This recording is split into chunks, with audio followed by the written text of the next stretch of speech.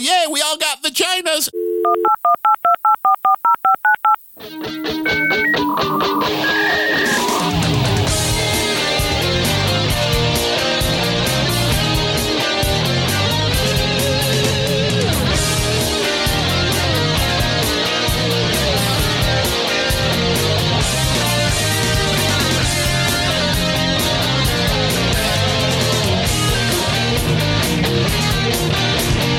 Grumpy old beds! Hello and welcome to episode number 215 of Grumpy Old Bens. That's right, episode 215 on 315. I'm Darren O'Neill coming to you live from a bunker deep in the heart of Middle America, just outside of Chirac, where it's way better if your heart skips a beat than if it totally stops. And from America's left coast, where I've already made all my Ides of March jokes, but no, from America's left coast, where being Republican will soon be illegal. I'm Ryan Bemrose. They keep trying, and I'm glad you're alive. No, I'm not kidding, by the way. That's some legislation in front of the Washington State Legislature. Really? Just letting you know. Wow. I mean, so they're not even hiding the insanity anymore. Well, they don't specifically say Republican in the legislation, but this is from the brainchild of our beloved Attorney General, Sideshow Bob Ferguson. Who is aggressively... Does he have the hair of Sideshow Bob? No, he's a weaselly little fuck. No. He's also the front runner when our current emperor, Jay fucking Inslee, decides to step down because he's already announced he's not going to run again in 2024. Sideshow Bob is the front runner for being the Democrat nominee for governor. And as you may know, despite everybody screeching about how we're a democracy, they all say we're a democracy. They don't understand the word republic, but that's okay. When you're the party itself, the party mucky mucks get to decide who is the nominee, and then you're in a place where whoever has the D by their name just goes in by fiat. That's not democracy. That's not republic. That's really just an oligarchy. But anyway, I can't. Sideshow Bob. Huh? Why is Inslee? Does he have bigger and better aspirations in his mind, or is he just? I don't know. Maybe he thinks he's going to make another run at the presidency or something. I don't know. He just announced that he is. I mean, he's been a 3-term governor now, so 12 years fucking up the state. I mean, that's quite a run. Yeah, but he's really good at it. He is that, but I think he wants to fuck up bigger and better things. Well, I can't fault him for that. We all want to keep getting better at our jobs. Yes. So this legislation would classify conservative speech. Well, again, they don't say conservative speech. Okay, let me back up. The legislation, HB 1333 and Senate Bill 5427, which is currently in the Senate Ways and Means Committee. The bill title is Concerning People Who Have Been Targeted or Affected by Hate Crimes and Bias Incidents. And if that's not a loaded title. Well, yes, because as we've learned with the AIs, the chat GPTs, it's okay to be racist and sexist and hateful as long as it's against the white Republican guy. Yes, that is important. And really, I mean, who out there can't claim to have been targeted or affected by hate crimes or bias incidents? Well, that's because understanding that is such, it's casting such a wide net, and how that is very, I don't like using the word problematic because it's a lefty favorite word, but it is. And there's a reason for that, I suppose, because you're casting such a wide net and there's no real way to decipher, like, well, what is a hate crime and what's not? Well, if a white guy kills a black guy, totally a hate crime. No, if a black woman kills a white woman, no, that wasn't a hate crime. No. You're asking the important questions, but fortunately, Sideshow Bob has this covered. The bill wants to establish a 13-member government panel to answer exactly those questions. This panel, of course, would be appointed by him or Inslee or whoever, whichever Democrat lackey decides that they want to infringe the First Amendment the most. The panel would determine what constitutes disinformation and misinformation rising to the level of domestic violent extremism. Oh, of course. The idea behind the bill is to take preemptive measures to stop actual domestic terrorist acts through community intervention, such as compelling people identified as extremists to undergo counseling. So conservatives. Yeah. So, obviously the 13-member panel, I mean, they might throw a bone to the Republicans and say, of course we're bipartisan. 5 of the 13 members are Republicans. It's going to be such a diverse committee too. Yeah. And all 5 of those will be, the most dislikable white men they can find. And the rest of the committee will all be people of a myriad of colors and ethnicities, and all female, of course, except for the ones that are trans female, because you've got to fill in that quota. And they will be beautiful and diverse and really interesting to look at. And every single one of them will not have a thought in their head except to vote in lockstep to whatever their governor overlord says. And what their overlord is going to say is Republicans need to be illegal. That religious white guy doesn't want me to kill my baby. What a horrible person.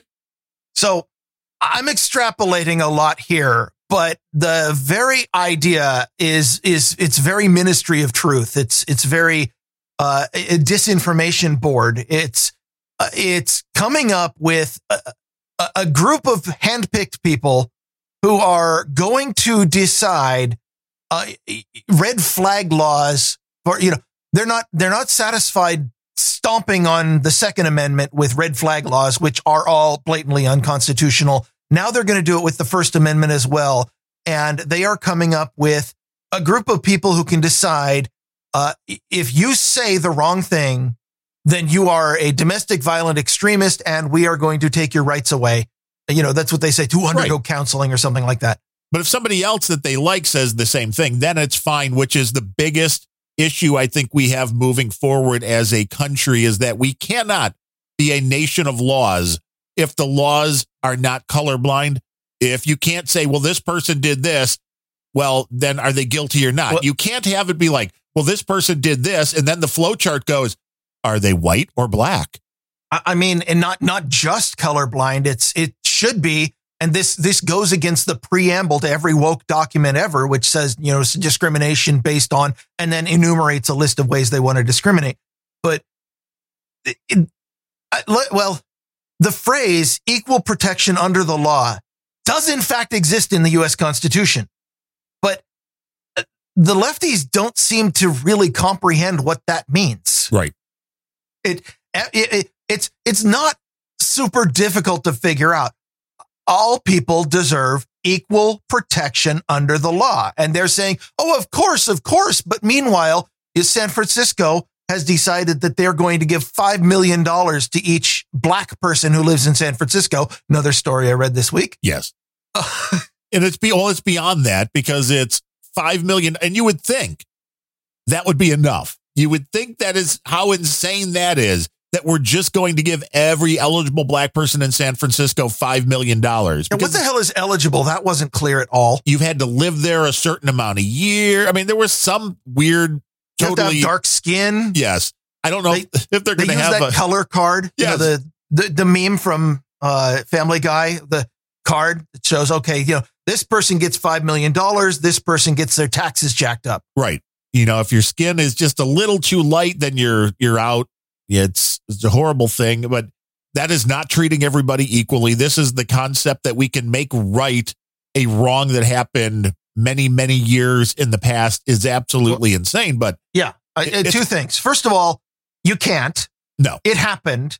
Unless you find a time machine, you can't erase the bad thing that happened.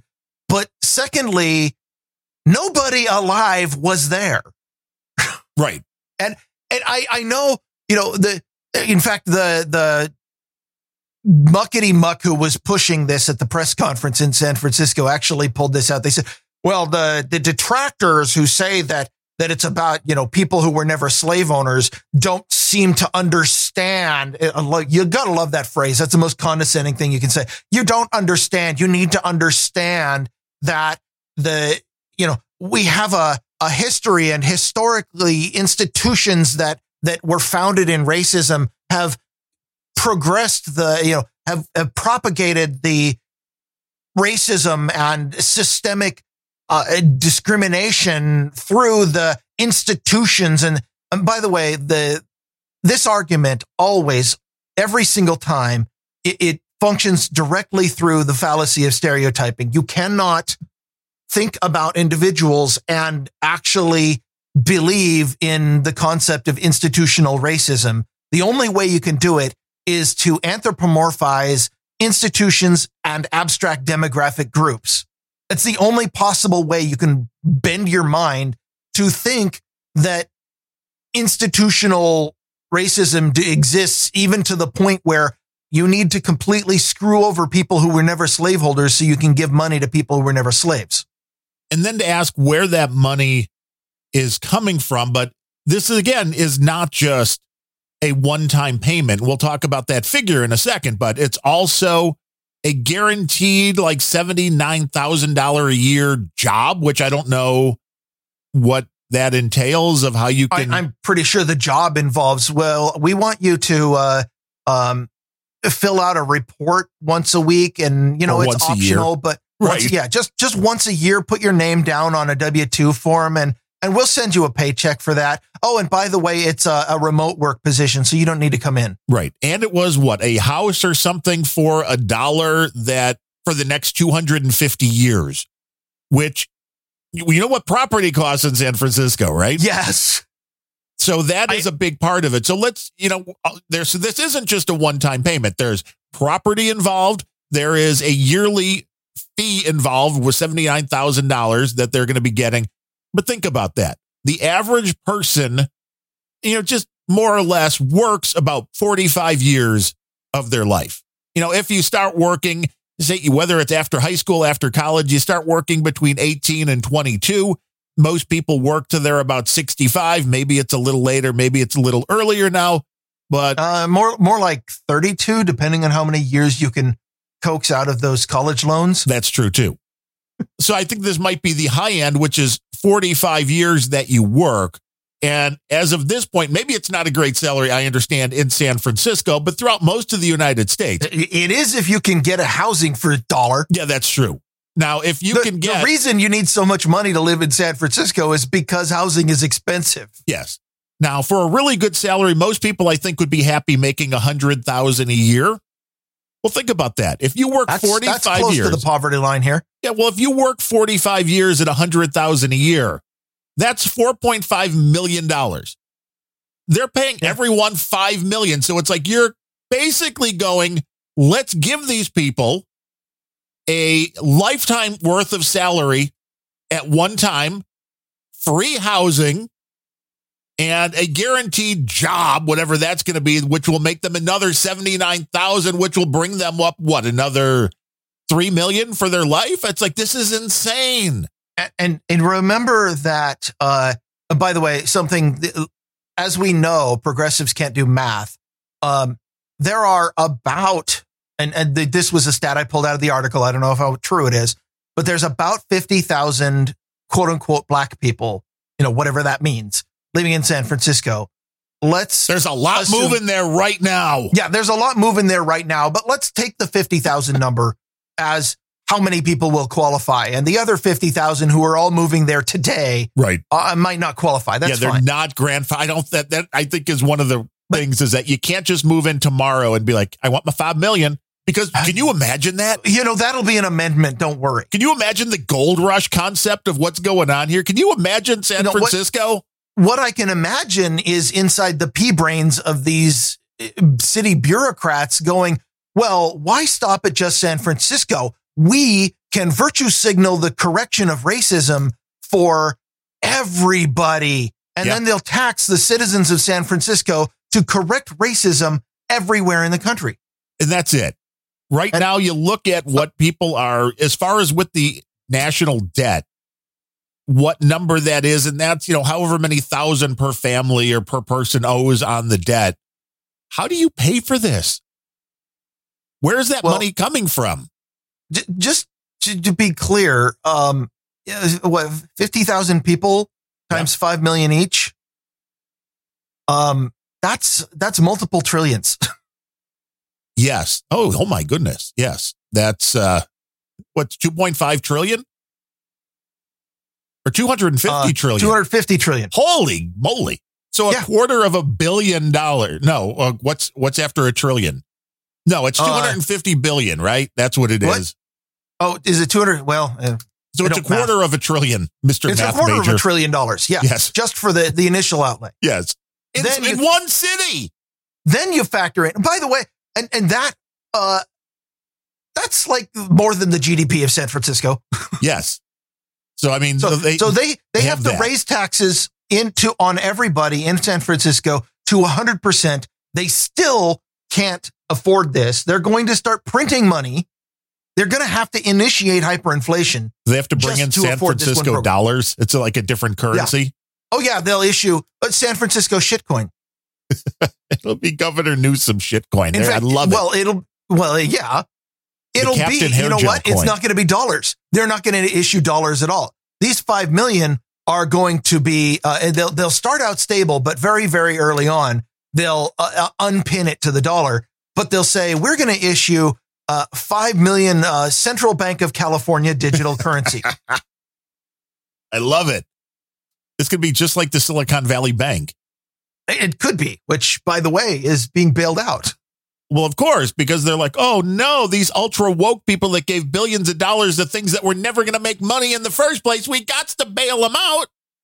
Yeah. Yeah. Like, okay. I actually like the solution that the UK had. Silicon Valley Bank UK has been purchased for £1 by HSBC in the UK. The one thing I like about that solution is it's non-governmental, and it's HSBC coming out, seeing an opportunity, buying another large bank for a pittance and going, yeah, we'll go ahead and bail out all the UK businesses. They're suddenly a hero. They now own a lot more assets. And the UK government, although they facilitated, didn't have to do anything. In the US, no, Biden's like, oh, sure, you're out a few $1 billion. We'll just front that.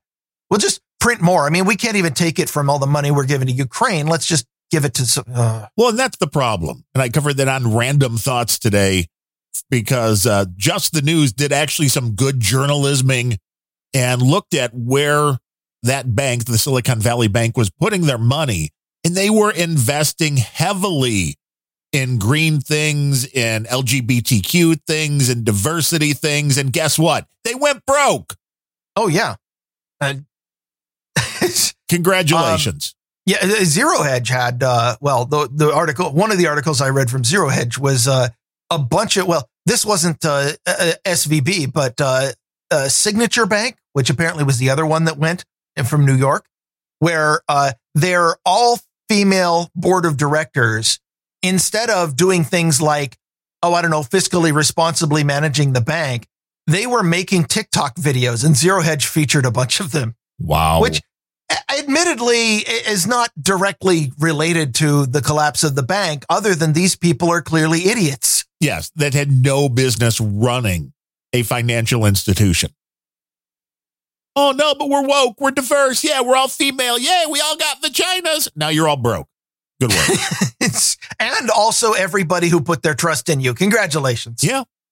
And that's the problem. Although the end result on a lot of this is perhaps exactly what folks like that wanted, because what they want is to be able to go, you see, capitalism doesn't work. Yeah. Well, and everybody is gloating at this point. The progressives are all going, see, capitalism doesn't work. We all need communism now. And of course, Biden is going to try to make that happen. And then on the other side, you've got all the gloaters from the right going, get woke, go broke. And wokeness obviously is an indicator of this. I don't think wokeness caused this. I think that it has little to do with wokeness, that people are making terrible investments. And a big part of that is the incentive structure. The federal government established back in 2008 that, hey, if you're a bank and you're big enough and you decide to run with a 0% deposits on hand and make a bunch of investments in people who clearly will never pay you back, and eventually start sending the wrong signals and get a run on your bank and lose all of your liquidity and your entire bank collapses. Don't worry, because in that case, the federal government will step in and hand you more money. And the moment you've established that precedent, now investors are like, hey, this says that it has a 74% risk of losing all of my money, but it doesn't matter because if I lose all my money, so will thousands of other people, and it'll be so big the federal government will make sure that I get my money back. So no risk. Let's do it. I don't know how they decide who gets the FDIC backing because they're obviously giving it to a lot of banks who don't know how to be banks.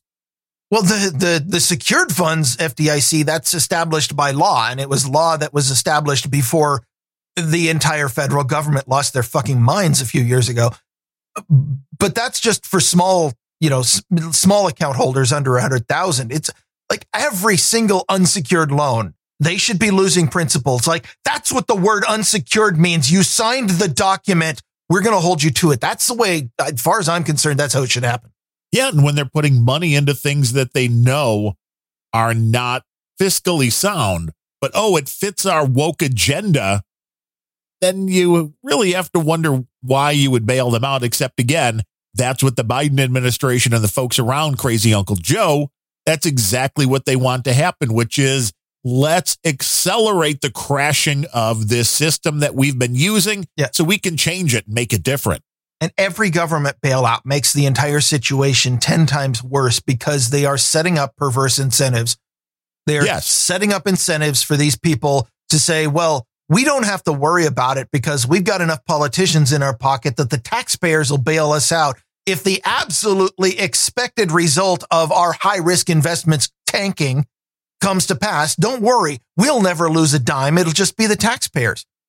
We're just going to put everything into the decarbonization of the energy sector. No, that's not going to work. I mean, the stat that I saw was that if you were to go down that route, if you were somehow magically able to do this and go the decarbonization route, every family in America would pay $8,000 a year more in their energy costs. I don't know anybody that can afford that. $8,000 to heat your home, to air condition your home, to drive. Obviously, that, the only way to resolve that weird math conundrum, you can't possibly, reduce the costs. You just nationalize the entire energy sector. Right. Duh. No doubt. No doubt. And besides, that's also assuming a zero-sum game, which is not the way that our current administration does things. Instead, they're not raising taxes on you to pay for products. What they're doing is they're taxing the money underneath your mattress through inflation. Well, a lot of people don't get that. It's far easier. Yeah, your money loses. It's so much easier to get away with completely nullifying people's money and going, you still have 100,000. That might buy you a loaf of bread tomorrow. Than it is to say, we're going to take 98% of your money. People fight back when things are physically taken, but if you just make the thing worthless. Is this why they're like, $5 million? That's no big deal. $5 million. We're giving these people $5 million each, but that's worth like $30 in real money. Yeah. I mean, it will be by the time they get this going. Maybe that's it. And then it's like, we gave you $5 million, but now you're broke like everybody else because the $5 million is worth zero. Yeah. Here's the thing. Here's what happens if you actually give $5 million to every black person in San Francisco. First of all of the people who aren't black will move out. They're just sorry. Yeah, my government is not working for me. My government is actively inserting the spiked dildo, and they'll leave. And now you have a whole bunch of people who are completely flush with cash. You think gentrification in the San Francisco Bay Area was bad before. Every single person is going to be like, well, I got $5 million to drop on a home. And pretty soon a 1-bedroom bungalow in San Francisco will be $5 million. Actually, that might be how much it costs now. But the costs of living in that city are going to skyrocket. The whole city will become Detroit. It'll be a ghost town. Everybody leaves. The few people that are left are going to have absolutely no discipline because none of them are going to have to work anymore. So they've got all this time off. I'm not going to specifically spout crime stats based on race, but what you have then is a whole bunch of sedentary people who are incentivized not to do anything with their lives. Right. Crime follows that. Well, and then they're going to be targets. There's no, because every black person that doesn't live in San Francisco is going to be looking for their relatives in San Francisco. Yeah, I can just see raiding parties coming across the bridge from Oakland. This is true. In Oakland, there's a lot of dangerous characters in the Oakland area. Yeah. Well, there's that one. He podcasts. But anyway. It is something that I don't think people understand, the end result of this kind of stuff being as dangerous and as detrimental that it is. Just again, no matter what they say, I think that everybody in San Francisco that's not getting a payout is going to be like, this isn't fair. I mean, again, this is just like everything from the Weather Underground, which was, hey, you got to make the rich mad at the poor and the poor mad at the rich and the people that are cops and mad at the non-cops and vice versa and the white against black. But what do you think is going to happen here in San Francisco is going to be a little petri dish of this, that everybody that lives there, and you have to realize that it's your money that's going to pay these folks that are getting the payouts. And there's going to be black people, and this is the great thing, because there's going to be black people in San Francisco who haven't been there long enough or don't qualify for this, who are going to be paying off the other black people who were there 2 days longer than them or something. Oh, yay. You're creating two different classes of citizens again. More divisiveness. That they are. That's 100% what's going on. Okay. So at this point, the cynical part of me is looking at this and going, first of all, everybody who lives in San Francisco and is bought in to this blatantly racist, discriminatory, divisive bullshit deserves what they're going to get. Yeah. And every single person who still lives in San Francisco who doesn't buy into it, you have had ample opportunity to get the fuck out of California. Larry, are you listening to me? This is coming to LA next. Get out. It's the Lord of the Flies, baby. It's going to be fun to watch as long as you're not there. And I'm not there. And I've got like another 2 or 3 years before the people up here in Washington settle on this and go, oh, yeah, the idea is taxing everybody to pay money to a small group. That's totally inclusive, right? Yeah. And who thinks that reparations for something that happened to generations previous and you can't even prove it didn't happen. Right. Okay. It happened to people who we cannot accommodate. We cannot make good for the people it happened to. I'm sorry. That's the way it works. Nature is a bitch. Animals eat other animals. Maybe it's not fair that the poor baby deer gets eaten by a bear. But you know what? The bear is okay with that. And the deer doesn't really get a choice afterward. And what are you going to do? Are you going to give reparations to all deer?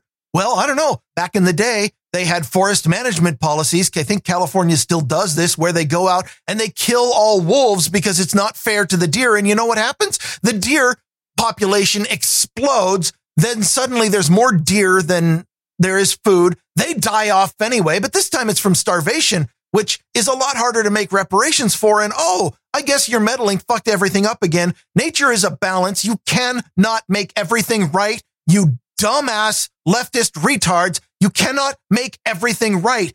The world is unfair. You can't fix this. Stop trying. You're making everything worse for everybody. Yeah, because like I said before, quick Ben rant. The Irish were totally screwed over by the British, so I'm just waiting for my check. Yeah. This would be a never-ending thing, and it's not only a black issue.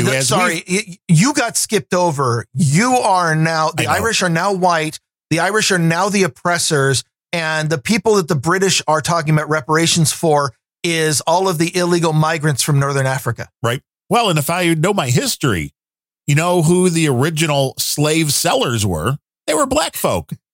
Imagine that. Uh-huh. Well, everybody. Yes. And slavery, here's the thing that pisses me off more than anything else about this kind of fucking insanity from the fucking idiots in San Francisco. Is there still slavery going on in Africa? Do you guys fucking care? You're worried about what happened hundreds of years ago.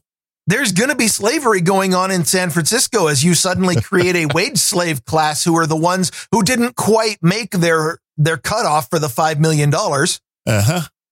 What that's going to do to the the whole economy in San Francisco. There's a lot of people aren't going to be, as you said, not going to be interested in working. And I don't understand, again, the guaranteed job, because once you get a $5 million one-time payment, most people in their life will never have $5 million in the bank invested in anything. Speak for yourself. I intend for some patron to come in and donate $5 million to Grumpy Old Ben's. And ask us to immediately cease production of the show. I'd do it.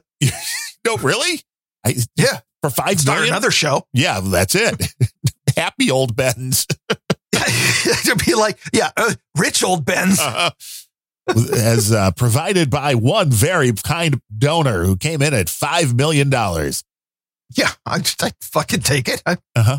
So if you're out there, if you're infirm, in bad health, you're 95 years old, you're listening to the show and you're sitting on $1 billion, remember Grumpy Old Ben's in your will. Yes. So I am so glad that this racist woke idiocy has not come from California to my state yet. Right now, we're still satisfied with creating divisiveness by making it illegal to have any political opinions other than what the establishment wants. Yeah, well, I'm just glad you're still alive since they're hunting podcasters in your neck of the woods now. That they are. It's like, whoa, that's really? Oh, like it was in your backyard. How far was that from you? 40 miles. Nice. That's south end of Seattle. Damn. I'm up at the north end where it's a little more rural. I mean, the Seattle aura has expanded as far as my city, and I need to get out. But when I first moved here 15 years ago, it was much more blue collar and much nicer, but it's not anymore. But yeah, we've got a new law. It says we're addressing hate crimes and bias incidents and domestic violence. And you know what? Screw you, Sideshow Bob. We already have laws that address violence. You're trying to kill speech, and it's just as unconstitutional. But these days, judges still kind of have a hard-on for the First Amendment, even if they've abandoned the Second. You hope. You hope it remains that way. Yeah, it won't. The Washington State Supreme Court has been completely compromised for a while. But well, anytime they put the word hate in front of something, you know there's a scam going on. You know there's something even more racist going on when people try to do this. And if you just think about the pure denotation, hate is a very emotional word, and its denotation is that you are implying an emotional purpose behind an action, and you can never prove that, which means you just have to infer it. You just have to assume it. And you're going to get it wrong, but that doesn't really matter, because what it does is introduce enough wiggle room in the law. The moment you create a hate law, it is built up with enough wiggle room and enough loopholes to start driving trains through. And that's exactly what you want if your goal is to tear down the rule of law and bring in the rule of emotionally stunted children who lash out at whatever they see whenever they see it if they don't like it. Which is kind of what I'm calling the progressives at this point. It's a long title. But it's accurate, at least. But that's it. When it comes to the hate crime stuff, they see things in such simplistic ways, as we mentioned earlier. Oh, no. If a white guy kills a black guy, well, then it's obviously a hate crime. It's a racially motivated hate crime. And then like 3 days after that, the news is, oh, wait, they were lovers. They were gay. Oh, no. Well, is this still a hate crime then? Well, I mean, it's getting to the point where if two people are both staring at their phones and mutually slam into each other on the street, it is automatically a hate crime on the part of the white guy. Yeah, that's obvious. I don't know why you can't see that. That seems obvious to me. Well, maybe I can't see it because I'm colorblind. Yes, maybe. Which is apparently a right-wing talking point these days. Which, when you go back into history, which is one of the reasons why the commies don't want you to learn it. As an actually colorblind person, I'm pretty pissed off at the cultural appropriation of people who talk about lack of racism as colorblindness. That's not fair. I demand my reparations now. There was the fight, Martin Luther King Jr. The fight was that guy. To be have everybody. Canceled? Yeah. Well, he's kind of been canceled now. But with a bullet. The concept, though, here is the fight was allegedly so everybody was viewed equally. Everybody was given the same chance. Not everybody wins. Not we need equity because everybody has to succeed. No. What this is morphed into now for what people consider to be fair and just. Just think about that. Back in the 50s and 60s, it was fair and just. The thought was for everybody to just be treated equally. How easy is that? How simple is that? How much sense does that make as opposed to now? It's easy to implement, and it is in fact fair. It's amazing the incredible difference between equality and equity, two terms that are often mistaken for each other, but they could not possibly be any more different. The equality is the ultimate of fairness, and in fact is a prerequisite for a functioning society. The equality of opportunity, the equal protection under the law, the idea that, if you are going to have a rule of law, the only possible way that it can function is that it treats everybody the same under the rules. The rule is not, equity, you shoplifted $1,000 from Macy's. Okay, if you're white, you go to jail. If you're black, you get a pat on the back and say, well, you're the victim here. Yeah. Equality is a fundamentally simple concept which underlies the very concept of a rule of law. It is tremendously easy to implement because you don't have to break your brain. It's amazing every time I get into an argument with a leftard where they are twisting their brain in knots, trying to explain that you have to bring in this historical, cultural context of what happened. No, equality is a very simple thing. This is a person. This is a person. Let's not get into AI right now. They both get treated equally. I don't care about context. I don't want to know about context. You can bring in context. And I know it sounds terrible when you're like, oh no, but this person has stubbed his toe on every table they've walked by for the last 10 years. And this person keeps finding $10 bills on the sidewalk. And that's not fair.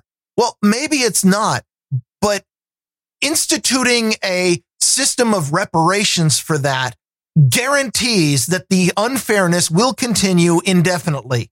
Whereas assuming that, maybe the luck will turn around, maybe it won't, but the only way that you can actually work with these people without creating more inequality is to treat them equally. The problem with doing that, of course, is that sometimes somebody finds a $20 bill on the road and sometimes someone stubs their toe, and that's not right. And under equity, which is often mistaken, you have to tear the $20 bill in half and give it to each person, and then take the person with the working toe and hit it with a hammer so that both of them have an equal outcome. Right. Well, and that's it. Under equality, if you break a law, doesn't matter if you're white, black, male, female, transgender, whatever. If you do the crime, you do the time, as the late, great, Beretta, Robert Blake just passed away. But this is the concept. If you're going to commit a crime, it doesn't matter who you are. You don't get to go, oh, you killed your spouse. Well, if you're a white man, you're going to jail. Oh, Asian woman, you're fine. Nothing to worry about. Equality means everybody is treated equally. The laws are a whole lot easier if you don't have to put in, unless you're unless you're an XYZ, unless you're a lesbian, oh no, unless you're a part of this community, oh, unless you're a part of that community, well then you get different treatment. No, everybody gets treated the same. I mean, maybe everybody gets treated just like shit, as Demo Dick Marchenko used to say. I treat everybody the same, just like shit. But you know what? That's a better way to go. That's equality. That makes more sense. It might be equally bad, but if you treat everybody the same, you're being fair. And if you discriminate, you are creating division. You are creating a good and a bad class. You are ultimately making things worse. And that is exactly what they want, I think. Okay. Exactly. I have a follow-up on the woke publishers modifying books. Oh, no. There's more? R.L. Stein, who is another children's book. Is that he was made famous by creating the Goosebumps theory, a series of children's horror. I think I read a couple of those when I was young, but I was a little bit too old for most of it. But Scholastic is his publisher, and people started noticing that some of the newer prints of the Goosebumps books had been updated with woke text. Things like the word crazy removed from passages, replaced by silly, wild, or stressed. The word nutcase changed to weirdo. The words overweight and fat changed to huge. Because what's the difference? I mean, you know what? Wait, here. I just have to say this because I just saw the cardiologist the other day, and he's like, with the issues that I've been having with the arrhythmia, he's like, you have a few things going against you. 1, you're really tall. 2, you have high blood pressure. 3, you're overweight. Oh, he's not politically correct. I know. I mean, but here's the thing. If you were to replace fat or overweight with huge, that's not better. If you're married, try that with your wife. Hey, honey, you're looking huge. How is that different? How is that better? That's what I don't understand with a lot of this woke shit. It's the stuff they're changing it to. It doesn't make a difference. Honey, does this dress make me look huge? No, you're just fat. Yeah, right. Do these pants make me look fat? No, honey, your fat makes you look fat. Then duck. And other things not to say to your wife. Yes, and then duck and run. If you're smart, get the hell out. Oh, one of my favorite ones from the Goosebumps. Somebody noticed that there was a description of a evil clown in their horror stories. So, of course, clowns are evil, who had black ringed eyes. And the description was changed to red ringed eyes instead, because we can't possibly have black be bad. That's funny. Yeah. So people started accusing R.L. Stine, who, by the way, is still alive and still collecting royalties, and I might be still making books, I'm not sure, of becoming woke and modifying the books. And he said, I've never changed a word in Goosebumps. I wouldn't want to go back and edit. I've made so many books, I don't want to edit them all. Any changes were never shown to me. The publisher just did it on their own. Now, the publisher may own that, which is even more shitty, but as an author, I would be looking at any kind of contracts moving from here on forward on what your publisher can do to your work in the name of wokeness, in the name of, we don't want to offend somebody. If I ever signed with a publisher, which would have to be somebody who'd never heard of this podcast. Right. If I ever signed with a publisher, one of the things that I definitely have to look for in any contract is, do they have the ability to modify the work without my permission? Because that is a big red flag. And the Goosebumps series and who was the author we had last time? The James and the Giant Peach, whatever. Those books were all created back in the 80s and 90s when the contracts, of course, included standard text for editing, for publishing, but it was well understood by both sides that the standard text that said the publisher could change words was in case you screwed up your grammar, in case you misspelled something, then they wouldn't be forced to go back to the author for every single spelling error when they just wanted to correct a word. Well, if you're an author now, you need to insist that they do, because the publishers are now coming out, especially the children's and young adults publishers, which are reportedly, from both articles I've read and also somebody that I know who is adjacent to the industry, are extremely woke. They are feeding as much progressive propaganda as they possibly can to your children through children's books. Well, yeah, because their brains are sponges. Yeah.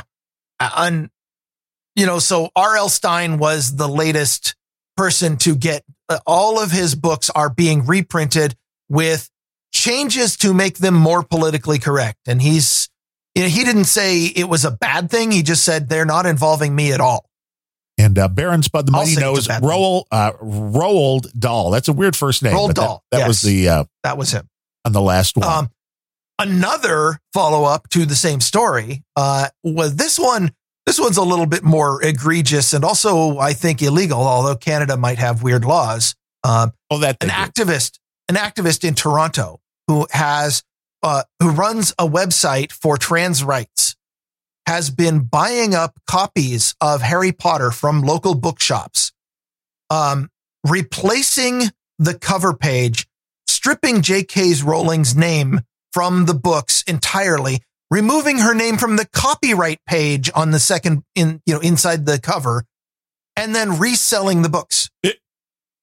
This is a little too much free time on someone's hands. Well, there's that. There's also the fact that I think this is pretty close to textbook plagiarism, but I mean, this is, I cannot possibly see, I couldn't find a particular law in the 2 minutes that I spent researching this, but this has got to be illegal.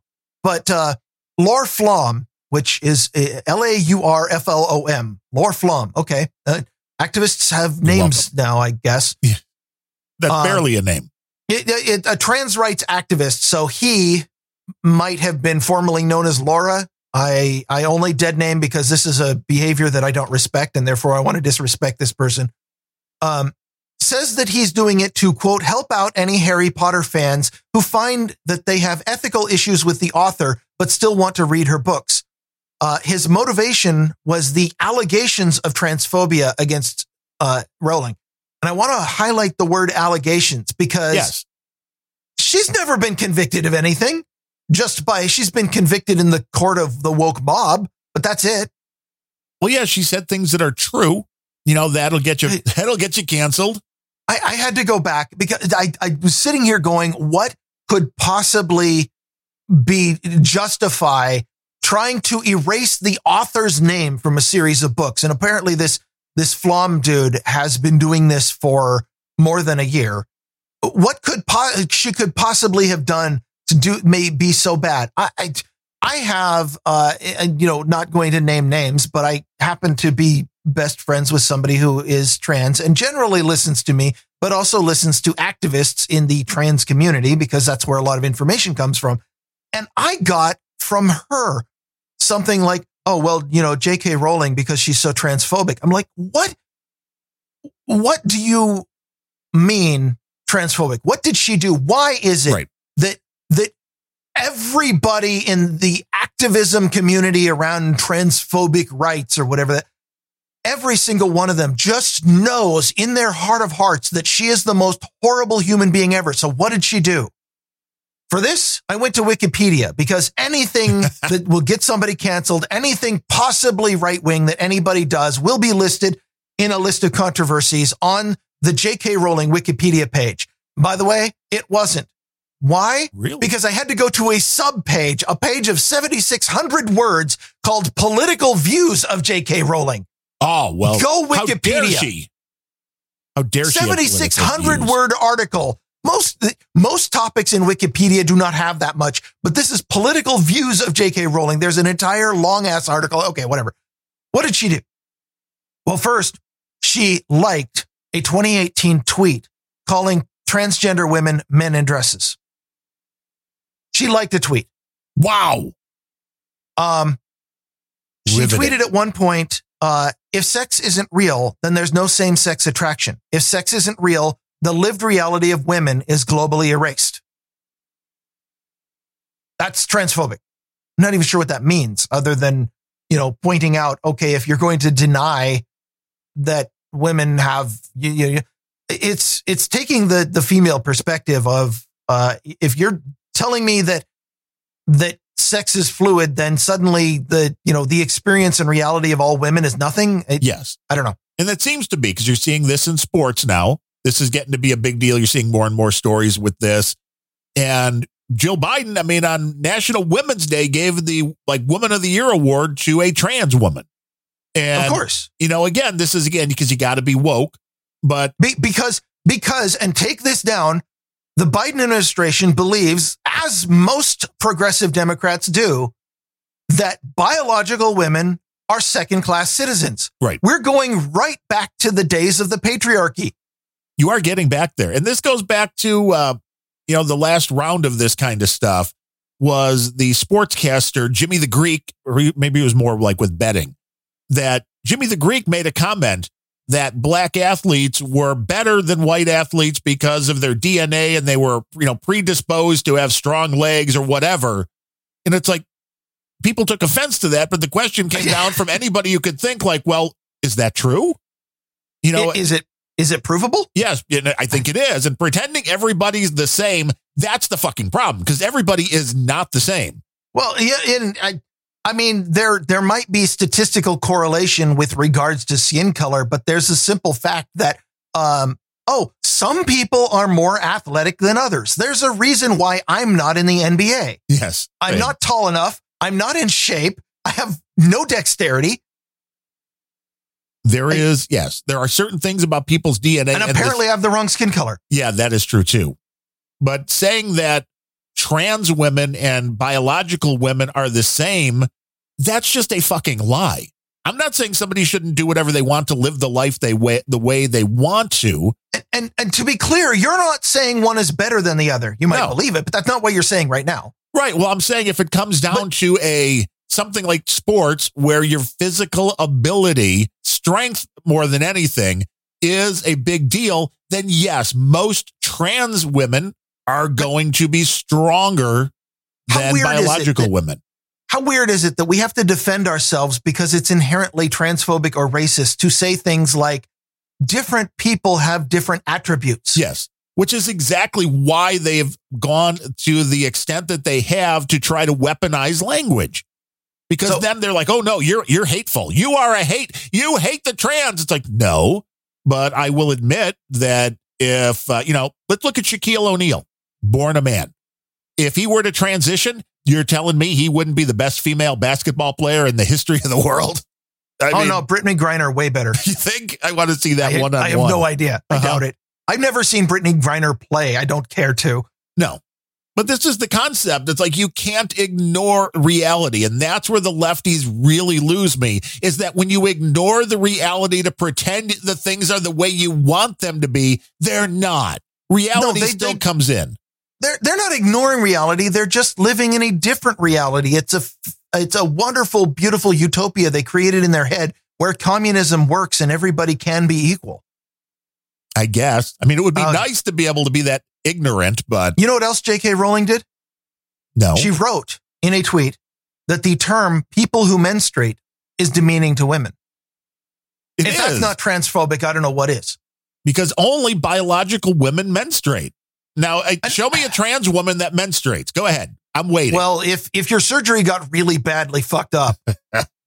Well, this is where even Mark Hamill, who is another radical lefty crazy guy, that he came out and liked a J.K. Rowling tweet not that long ago, and everybody went after him. Oh, my God, cancel him. Because somebody posted something, and the tweet was, I don't remember who the trans activist was, but somebody posted a tweet saying, hey, trans activist XYZ is way more a woman than J.K. Rowling will ever be. Because, they take these little quips. Yes. That was what was tweeted. And J.K. Rowling, and being the transphobic, horrible, hateful person that she is, responded to that tweet with a tweet that simply said, citation needed, which I thought was hilarious. Perfect. Yeah. I know that this marks me as an old dude, but back in my day, being a woman was a Boolean. It wasn't something that you could create. There wasn't such a thing as more woman than another, other than yes or no. Right. Okay, whatever. But that was the tweet that Mark Hamill liked of J.K. Rowling, and people went after him because, again, if you totally hate somebody, they can never say a thing you agree with. And I want to clarify, just both because I'll get horrible comments for my horrible transphobic words, but also because I do respect individuals. And that is anybody who decides, independent of ideally independent of pressuring from their school teachers, somebody who decides that they're in the wrong body and actually wants to go through this system, which has a very powerful and active support group out in the world. And, it is more socially acceptable to change your gender now than it ever has been in history. It's still not quite possible. Don't come calling me transphobic for that. It's not possible to fully change your gender. The surgeries can change things on the outside. They don't change your DNA. They don't change some very important things like whether or not you can have a kid, whatever. Go up against reality. Go live in your own happy communist utopia if you want, but it doesn't work. But somebody who decides that it is enough for you to change your outward appearance and change how you interact with other people. And if that allows you to be happy, then as an individual, by all means, go be happy. But fuck all the activists who take that and say, and use it to guilt trip everybody around and say, if you're not pandering to me, then you must be a terrible person. That's not part of being happy with yourself. That is making everybody else around you miserable because you are an infantile douchebag. Fucking activists. I hate activists so much right now. Because what they're pushing is dangerous. They're asscos, to use a Larryism. They are the very idea of being an activist is you're not satisfied living your own reality. You have to try to force yours on everybody else. And fuck you. I'm quite happy with my own reality. It can interact with yours just fine, and we can be friends and but stop trying to change how I feel. Right. I mean, don't go out and say, oh my God, this biological man who won't date a trans woman, he's a horrible, hateful person. No. And also, what the fuck is with the word transphobic? It's not about fear. Most of the people who react to trans people, like the truly horrible people who will never accept trans people or the idea of transgenderism. There's a lot of people out there who just will never accept the idea that somebody can change their gender. Fine. But it's not fear that does it. If you're out here saying, a man can never be a woman, you fine. That's your opinion. Whatever. Maybe in the future we'll have the technology to make it a physical reality. But even so, I'm perfectly fine with a biological male putting on a dress and fake boobs and presenting as a woman. That's just whatever. It's a Friday night for you. It is here in Seattle, but it's not fear. It's not phobia. If I'm telling you that you're creepy for being a drag queen, I'm not saying it because I'm afraid of you. It's disgust. Yeah, that's a different thing. When people come out and say, and I don't necessarily include myself among them, but I understand a lot of people out there saying, trans is a crime against nature. Okay, fine. You say that, but you're not. Those people aren't afraid. They're disgusted. Or at the most horrible, it's hatred. Why do you not call it trans hatred? Everything else is hatred with the left. Why is this one a phobia? Well, that's what they do because, again, the words have been weaponized. And maybe it's because pretending that you scare people is more empowering than pretending that you're just a target of hate. I don't know. Well, you'd rather have that because otherwise it's just the biological men don't want to date you and you want to be able to weaponize that against them. It's like, I'm sorry, people like what they like. There are some guys that only want to date Asian women. There's some guys that only like big women. There's some guys that don't like big women at all. You can't change that. And there's some guys who only want to date women. Right. There are some. There I go saying something transphobic. Well, Steve Goodman, that whole song way back in the 70s, men who love women who love men. I mean, there's all sorts of different combinations, but it's like, I don't know. I mean, when Victoria's Secret had actually hot models, I still only found like half of them attractive. So it's like, I don't know what else to tell you, but people like what they like and they don't like what they don't like. And by the way, here's a really easy hint that you don't even need to use, any kind of weird redefinitions from Merriam-Webster or anything. And that is, deciding to, if you see a trans person on the street and you decide to beat them up, that's wrong. That's violence. We've had laws against that for a very long time. Yeah. If that is wrong. That is evil. Don't do that. If you are the kind of person who wants to harm a trans person for existing, stop it. That's not nice. Just stop being an asshole. The real question, though, comes down to how is that more of a hate? How is that more of a hate crime than just one white guy sees another white guy walking down the street and decides to beat the crap out of them? I think we've already established that putting the word hate attached to a crime is complete bullshit. It's a crime. Don't fucking do it. Right. It's a crime. We don't need extra added. Right. If you commit a crime, you're an asshole and should be punished. Anyway, but on the opposite end of the spectrum, the other thing called transphobic these days is, I don't want to date a woman with a cock. Right. Well, that's not transphobic. That is a personal opinion. That also is not infringing on your right to exist or, be unpunched. That's a right, isn't it? Basic human right, the right to be unpunched. Unless you say something that pisses somebody off. Yeah, or Antifa calls you a Nazi. Could talk about somebody's wife's alopecia or something, then you never know what's going to happen. Yeah. Okay. You want to know the absolute worst thing? And I looked this up, and it wasn't specifically in the 7,600 word article on the political views of J.K. Rowling, but I was able to read between the lines, and I figured out the absolute most horrible thing, the reason why every single trans activist in existence knows in their heart of hearts that she is a horrible human being that can never be recovered. You know what she has done? The worst thing? I'm guessing it's something that has been extrapolated 10 times to try to make it look bad. She has never apologized. There you go. You see, she didn't apologize, right? She refuses to bow down to the woke mob and say, oh, I'm sorry for saying that biological women are good. Well, the biological women are the ones that get the short end here. There's no question about it. Because J.K. Rowling has come out and said that she will never retract her remarks. And that makes her the most dangerous and horrifying person in the world to the trans activist community. Because she has her own thoughts and does not bow to the mob. There you go. Yeah. Not bowing to the mob, honestly, is the biggest crime you can have against the woke mob. I mean, you notice this doesn't go the other way because of the fact that if you are trans and go from female to male, I have yet to see a trans that made that particular journey get into the NBA or the Major League Baseball or any male sport. Why is that? It's sort of like, as far as I'm aware, and I'm extrapolating here, getting surgery to turn your bosom into a zipper doesn't automatically cause all your muscles to bulk up. But it has to. It's one of those weird physical things that, like I said, that can't be changed because you want them to.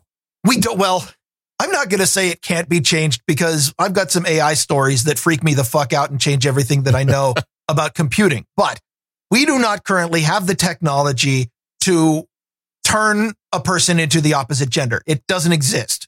We've got technology that can change your looks to be a little bit more one way or the other, but it doesn't exist. We can't do it yet. What you really need is the ability to swap all memories and personality from one body to the other, and then you'll have a waiting list of men that want to be women and women that want to be men, and then you'll probably swap your body too. Right. Well, that's what I'm saying. That'll be what they're going to do. I mean, okay, let me ask you this, and I might be challenging your manhood here, but if you had the opportunity to go to live in a female body for, say, 7 days, and then switch back with no physical side effects of any kind, would you do it? It'd be like the ultimate virtual reality, wouldn't it? It kind of would be. It'd be like going into a Bethesda game and choosing a female character, which is something that I do because I like looking at, if I'm going to look at a character for 100 hours in a game, I'm going to pick one I want to look at. I mean, if the technology was there, just think about it. There have been stories written for eons about what people could learn if they have just, I mean, it's a saying that goes back a long time. What is how far back does the saying walk a mile in somebody's shoes? Yeah. It goes back hundreds of years. I feel pretty secure in my manhood, but if I had the opportunity to have that experience of, what would it be like to, experience the world, experience sex from the other side with no side effects and being able to go back whenever I want, I'd try it. It's a new experience. Why not? And of course, though, the thing you have to remember, though, changing bodies doesn't change who you are. So it's like, that would be the interesting thing. Well, you got a female body and you're still like, I don't want no dick. Nope. If I was in a female body, I'm pretty sure I'd end up a lesbian. Right. You're like, that's it. I'm very much a lesbian and this is where I'm going. And, but it would be interesting to see how the world reacts to people, how your experience just on a day-to-day basis doing the normal, regular things, how things are different. And that's the same whether you go in as a different gender, if you go in as a different nationality, if you go in with somebody with a different skin color, it doesn't matter. You'll learn something from it, I'm guessing. And that would be good. But this is the world we live in. And, the whole Scott Adams thing where 50 some odd % of the black people that responded to a survey said, I can't agree with that. It's okay to be white statement. It's a weird world. It really is. It's not a perfect world, but it's the one we're in. Yeah, well, there's no other way to go. But And, with all this, if you happen to be of one of the religions who believes in an afterlife, then, you make what you can of this world and then you get to move on to another one. And if you happen to be the kind of person who's a total nihilist and believes in oblivion afterward, then why the hell would you want to screw yourself up so badly as to not be able to live in the only world you'll ever have? right. Well, people have such a weird viewpoint on things, including in the whole entertainment industry, where they have to now change the words in books like we just talked about. But the concept of what characters do being called into question. The wife and I watched One Tree Hill not long ago and started listening to some of the episodes of One Tree Hill. The women that were on that show do a podcast now, and they're breaking down episode by episode and some of the things that they sounds question. Immensely boring. What's One Tree Hill about? It was basically a teenage melodrama, and the only reason I ended up watching is because that sounds a little boring already. Yeah, Bandrew talked about it. I'm like, oh, fuck you, Bandrew. So he talked about it. I'm like, okay, I'll watch it. And it wasn't it was betterly done. That does not seem like good English grammar, but it was done better than I had thought it would be. Okay. But hearing these female actresses. I haven't seen One Tree Hill, and I'm not going to make particular judgments about whether or not it's worth watching. It might be amazing, but I know some shows that I really, really do enjoy watching. For example, I love going back through and watching Star Trek DS9 again.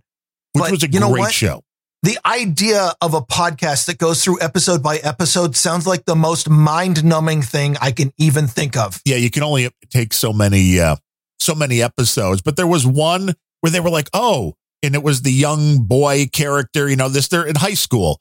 And these people that wrote this show, they thought it was okay that he was playing these two different girls at the same time. And they thought that was okay. I'm like, that's what all boys do.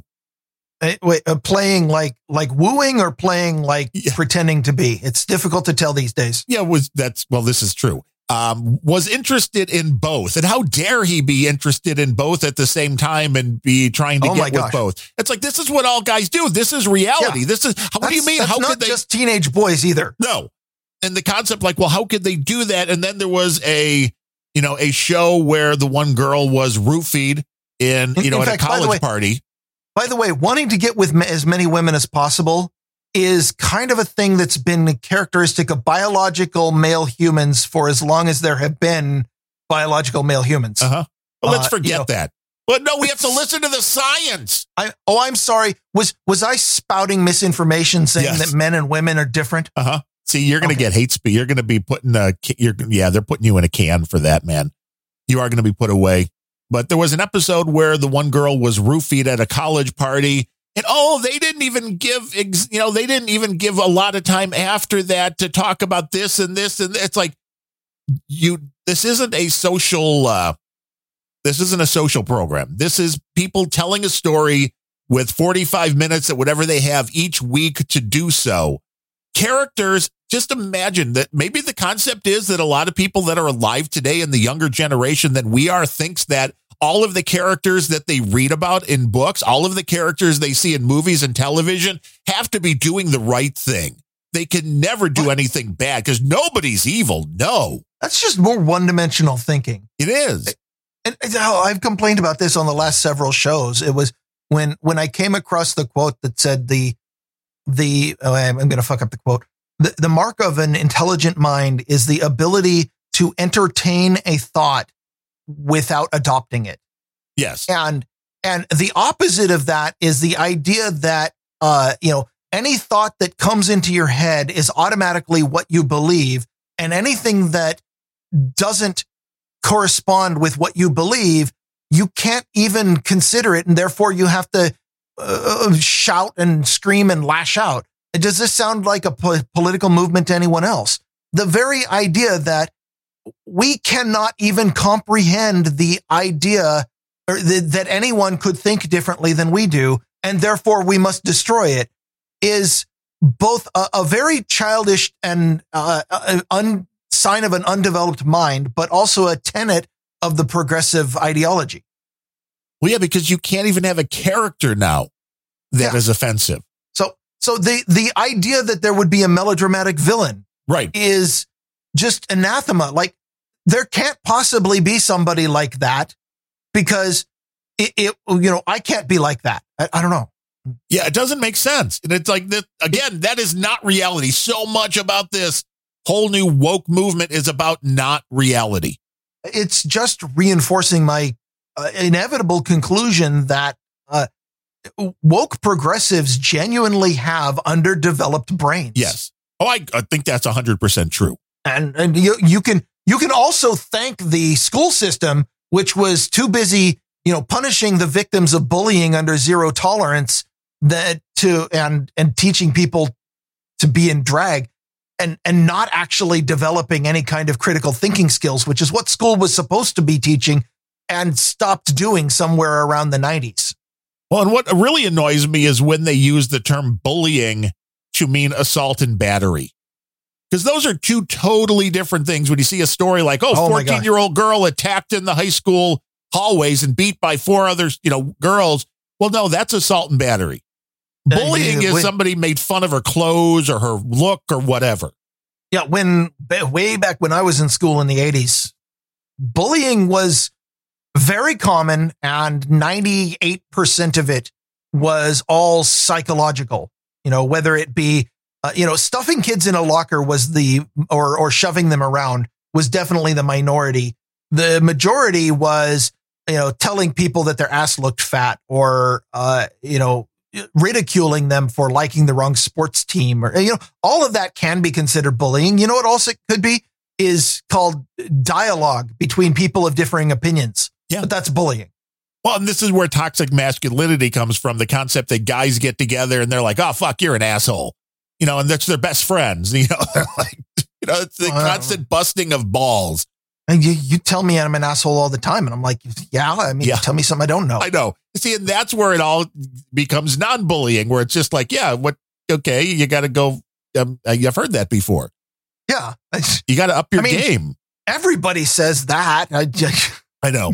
Who am I to deny it? And it's like this concept that nobody can be flawed. It's like they're trying to live in it, like you say, the communist utopia that everybody gets along and nobody says anything that anybody's offended by. Well, here's the thing. Sometimes people not saying something offends me. So now what?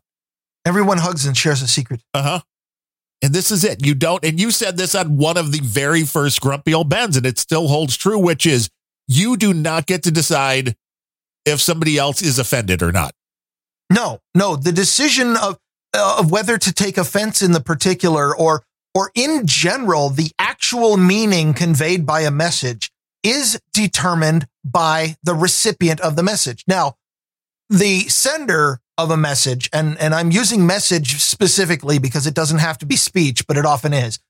The sender of the message can craft the message in order to elicit a particular meaning to the best of their ability.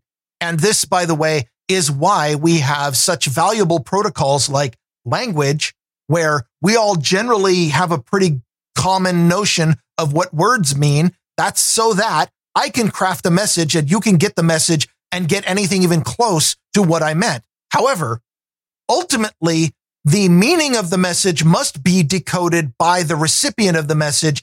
And that means that, among other things, the decision whether or not to get offended by the message the ultimate responsibility lies in the end with the person hearing the message, not the person saying it. Yeah. And you just taught us there were a lot of people who were really offended that J.K. Rowling didn't do something. Oh, yes. Yes. Well, but I mean, specifically, she said she would never apologize too. That might be a positive action. I suppose that could be. But that even without that, it's that slippery slope of, this person didn't do this, I'm offended. Like, really? Yes. Fuck being offended. That's all. Just stop. And nobody's perfect. There are plenty of things that offend me, but, and I complain about them on this podcast, but the very idea that somebody isn't going to simply pander to my personal will, like, you're an individual, you've got your own thing going. You think? I don't know. Maybe they don't. That's their whole thing. Maybe they don't. Actually, they probably don't. And they probably don't have a mind developed enough to understand that there could be other individuals with other experiences and feelings and thoughts outside of their own. Right. And that is the problem with the lefties is everybody has to be in lockstep. This is what equity is all about. It's not equality. It's equity. And everybody gets the exact same amount and everybody, unless you're white, and then you're not going to get that in San Francisco. But I digress. But I think that's just opening the Pandora's box there, because then why don't the government just give everybody $5 million? Then imagine what a great world it would be. Oh, yeah. I had one other San Francisco related story. Is Stanford in San Francisco or is it just in the vicinity? I know it's in the Bay Area. Stanford. I'm not sure exactly where it is. Okay. Don't care. It's in the Bay Area, which is all San Francisco as far as I'm concerned. Yeah, I mean, you can smell San Francisco from there at the very least. And you can certainly smell the wokeness coming off of it, as evidenced by a group of students at Stanford. I don't know if you're familiar with this story. They invited a Fifth Circuit Court of Appeals judge, a guy by the name of Kyle Duncan. Not nobody. This was at Stanford Law School. So inviting a Court of Appeals judge, kind of a prestigious thing. He was going to give a talk on with the title "COVID, Guns, and Twitter," and the article that I read definitely made it a point to point out that he was appointed by Trump. Oh, so he's a bad guy. Yeah, so obviously a horrible person by association, whatever. But he's a Court of Appeals judge and was going to give a talk on that topic. Now, I don't even know what he was going to say. I can guess from the context around it, but it doesn't really matter. He started to give his talk, and activists from the Party of Tolerance came in the room and were the most intolerant people ever. Imagine that. They invaded the room. They were disruptive. They shouted over him while he was at the podium. They would not sit down. They tried to crowd him off the stage. This, by the way, all of these activities do in fact violate Stanford's written policies regarding freedom of speech. This all should have earned every single student in the room that was doing this kind of crap a disciplinary action under Stanford's written policies, but that would involve rule of law, and they're woke and they only apply laws to people they don't like. So Kyle Duncan, the speaker, asked the administrators, "Can you please take control of the room so that I can finish my speech?" Under Stanford's written policy.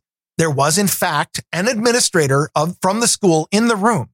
So what did she do? Do you think that she told all the students to sit down and be quiet and let him finish the speech? No, I bet you she ejected him. She took the podium away and started berating him with a series of prepared remarks. So it was a setup. It was. Tyrion Steinbach, who is the Stanford Law School Associate Dean for Diversity, Equity, and Inclusion. Well, see, there's your problem. So she took the podium. Duncan was done speaking, and she started calling him out and telling him how terrible he was in a series of prepared remarks from notes. And that was it. He left the room. The people who put it on, that was the end of the talk. He then later called out Stanford Law School, going, "What the hell, people?" Somebody at Stanford Law School finally recognized that maybe having a Court of Appeals judge think that everybody from your law school are a bunch of puerile idiots might be bad. So the president of Stanford and the dean of the law school have publicly apologized, but at no point has any student nor the administrator Steinbach ever faced any repercussions for this obvious and blatant breach of university policy. The Federalist article where I got this then went on for 12 more paragraphs on how college administrators are a scourge, points out some interesting facts I didn't know, like the vast majority of schools have more administrators than faculty these days. I guess that makes sense. Yeah. But this was a stat I did not know. There are more administrators at Yale than there are undergrads. How is that even possible? How? $25,000 a year tuition would be the main reason. When a lot of your administrators have 7-figure salaries, and this is where academia is today. And the The Federalist is definitely putting the collapse of academia on the fact that there's too many administrators. I personally think too many administrators is a symptom and not the cause. But either way, yeah, having an associate dean for diversity, equity, and inclusion is definitely a sign of some kind of woke cancer going on in your school of law. And at this point, I guess my question for you is, do you think that Judge Kyle Duncan is going to give a fair shake to lawyers that appear before him on the bench who have degrees from Stanford Law? Perhaps. I mean, I think it could hold a grudge, no doubt about it. I think he'll be fair because well, I don't know. I don't know anything about him. I'd like to think he'd be fair because he's a judge and should be above that sort of thing. But man, if your entire school has created a culture that is going to push a speaker off the podium and start berating them with prepared remarks, and it isn't just the activist students, it's also your associate dean, then there's no way he's ever going to have as much respect for Stanford Law ever again.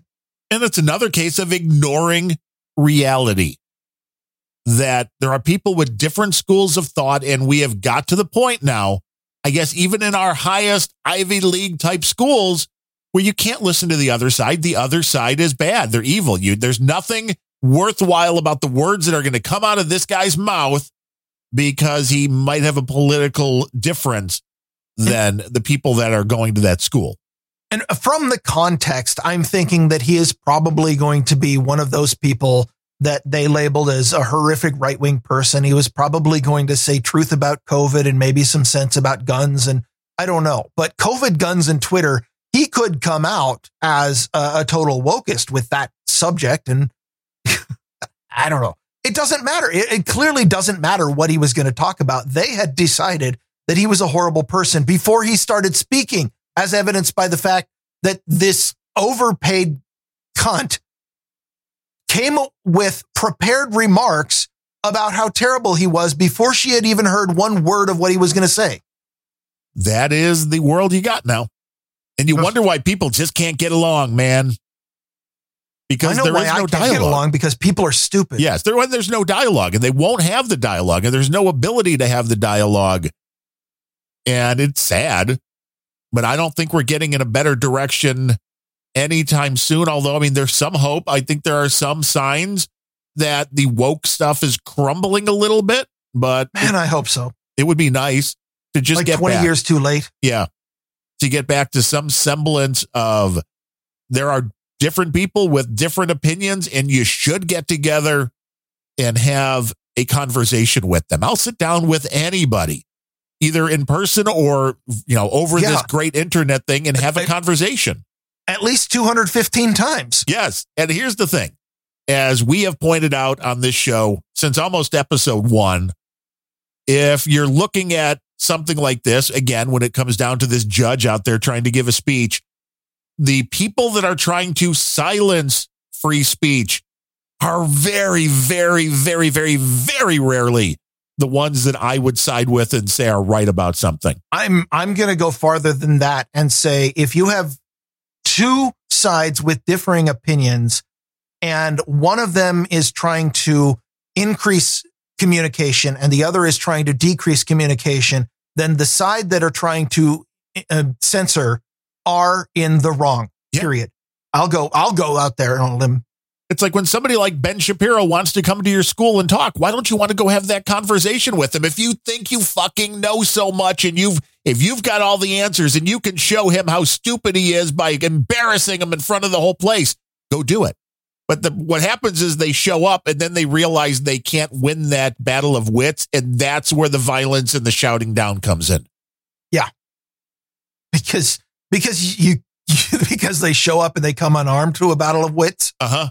And there's nothing more fun to watch than that when somebody just gets that handed to them. That is a little bit of a guilty pleasure, is seeing videos of woke people getting absolutely destroyed by words. Yeah, when they have facts thrown at them and they're like, yeah, but oh my God, yeah, it's kryptonite to a woke person. Facts. Because all they have, we know. They have no defense. No, they have no defense for facts because all they have are their feelings. I feel that Donald Trump is bad, and Fox is catching on there was a opinion piece on there, which again, something you and I have been saying for the last 2 years, which is, do you notice all of a sudden that Ron DeSantis from the mainstream media is Donald Trump with less angry tweets? That's the only difference, it seems. If anything, he's more dangerous. Yeah. But that's I've said on this show before, the thing that I appreciate the most about Donald Trump, I don't know if I would want to have a beer with Donald Trump. I would do it. I would try it. And, because why would I turn down such an opportunity to hang with the guy but I might come away hating it. I don't know. I don't know much about Donald Trump as a person. I know his public persona is very abrasive, and I can get along with that sometimes. And sometimes it really triggers me. I think he'd be happy to buy you a Big Mac. Oh, God. Oh, are you suggesting he would try to kill me? He might. He's like, let me get you a Big Mac. The thing that I have always appreciated and admired about Trump is not his personality, not, whatever womanizing ways he may or may not have. It is the effect that he has on the deep state, the other politicians, people for whom I have already decided I have very little respect. He makes them lose their fucking minds. And he does so in a fantastically entertaining way. And he actually seems to have convictions, and as crazy as you may think some of his thoughts are, like by now, I'm like, okay, you may think it, but let's fucking stop with the election was stolen bit and move on to the next one, because you're not doing anything about the last one. The election was stolen, and I will continue hampering on or hanging on that. Not, Trump should have been in, but because we can never trust another election ever again in this country until something is done about that. So no, I'm not interested in stopping. But for Donald Trump, you know how you get to the bottom of what happened in the last election? You win the next election.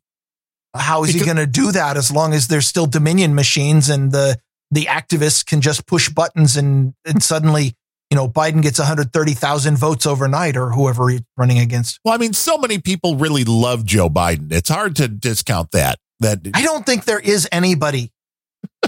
Like, I don't think there's a single human being in the world who still likes Joe Biden.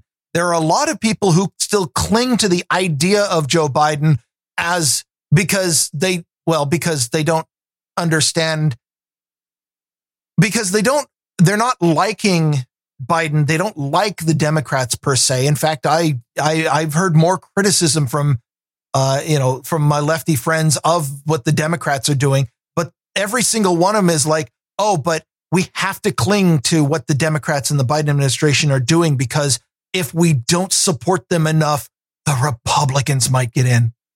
Wouldn't that be horrible? I don't know. Do you remember when we had a good economy 2 years ago?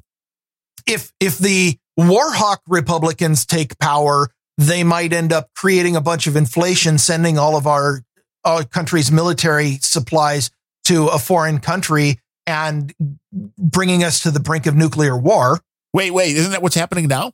Oh, it is, isn't it? Yeah. And I do want to say, Surly Mofo just got into the troll room. Dude, the show's almost over. What are you showing up now for? The show's almost over. Is it okay to write that? Okay, I answered. Stupid question. That is the answer, isn't it? If there's only so much you can take, then you need to stick around for the best part, which is obviously the part where we read out the names of the people who've donated to us. Well, that's going to be quick. This is a value for value podcast. I know it's hard to see sometimes, although we're still riding high off of Rhett's donation from the last show, and it's good. And she'll eventually, it might be let's see, this is 2023. When will Rhett catch up to this episode? It could be 2029, something like that. Well, we'll know, because the next time that she donates will be when she listens to this episode and realizes that she's the only one that's still giving us any value. Right. Even though that was for the last episode, and she'll be like, we'll hear from her in like 15 minutes. The show will be long over by the time she gets to this one. Well, that's what we tried the last time. It didn't take. It didn't stick, but we do have two people to thank for today's show. Excellent. Only. Yeah. Okay. I take back everything I said. I think we have a couple of boostograms except for the parts that were true. But our buddy Srinivasan Murthy, he comes in again, just jucking and jiving and weaving, coming in with the $10.01 monthly donation. Oh, 1001. Yes.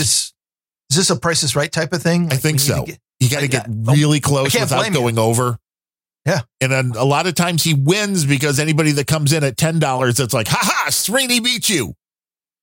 And I fully support this behavior. Yes, we're trying to escalate this. We're like, I want this competition to go on. Whoever comes in with the highest. Can you raise by more than a penny? Right. And that's kind of the problem. Whoever comes in with the highest donation should get a prize for every show, except we don't make enough money to buy prizes. So it could just be a virtual. We could give you a virtual title. Maybe that would work.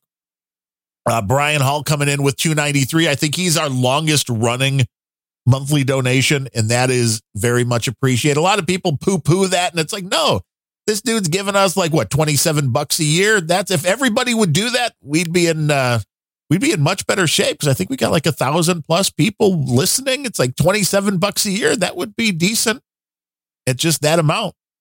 So we appreciate that, Brian. That wouldn't be enough to buy coffee in Seattle, but it would definitely help. Yes. You might be able to buy a few beans. You'd have to ground them yourself, and that's in brown, then it's work. But yes, obviously, people who donate are helping us a little bit more than people who don't donate. I know that's some weird math I'm using, just like some Common Core stuff. Right. This is right now where all of the wokesters are like, wait, how does that work? I don't understand. Because unfortunately, you and I, Darren, do not exist in the communist utopia where everybody has plenty. Oh, that's true. That's our problem. Instead, we're podcasters, the antithesis of having plenty. Yes, where the only thing we have plenty of is grumpiness. Yes. And we did have a couple of boostergrams you pointed out, and I forget these, so that when they come in between shows. But our buddy Speedy Bubble, which is a great name. Yes. He comes in with 54321, which is a great donation amount, and says, stay grumpy, angry, unrelenting, random, and rage-filled. So I'm guessing he listens to a few of the shows I do. Yeah, I'm feeling like not all of these are my shows. No, but two of them are. Yeah, in fact, not all of them are your shows. No, that's true. The angry is not. So this was a spray and pray kind of a donation. Yes, kind of a catch-all, like. And you know what? That's totally valid. That's a catch-all. You know what? I am getting value. So let's spray some value across podcasts. And if people did that more often, then our entire community would be lit. Oh, we'd be very lit. And Sir NetNed came in with Stop the Hammering contextually with 10,000 Satoshis. And if you don't know what a Satoshi is, go to newpodcastapps.com. I believe the URL's been updated. Now it's just podcastapps.com. Really? Yeah. That's cool. We get one of those. I think they finally updated my main app, which is Podcast Addict. I believe now you can get which the biggest thing is twofold. It is the ability to support the shows in a non-centralized way, like Speedy Bubble and NetNed just did. But it's also getting a notification when your favorite show goes live, because that's something very easy to miss, especially if people they're doing a show that is, you and I keep to a schedule. Most shows don't necessarily keep to a schedule. So it's nice if you and I decided, hey, it's Friday night, let's have a beer and do a show. Well, then the people nobody's going to know. Right.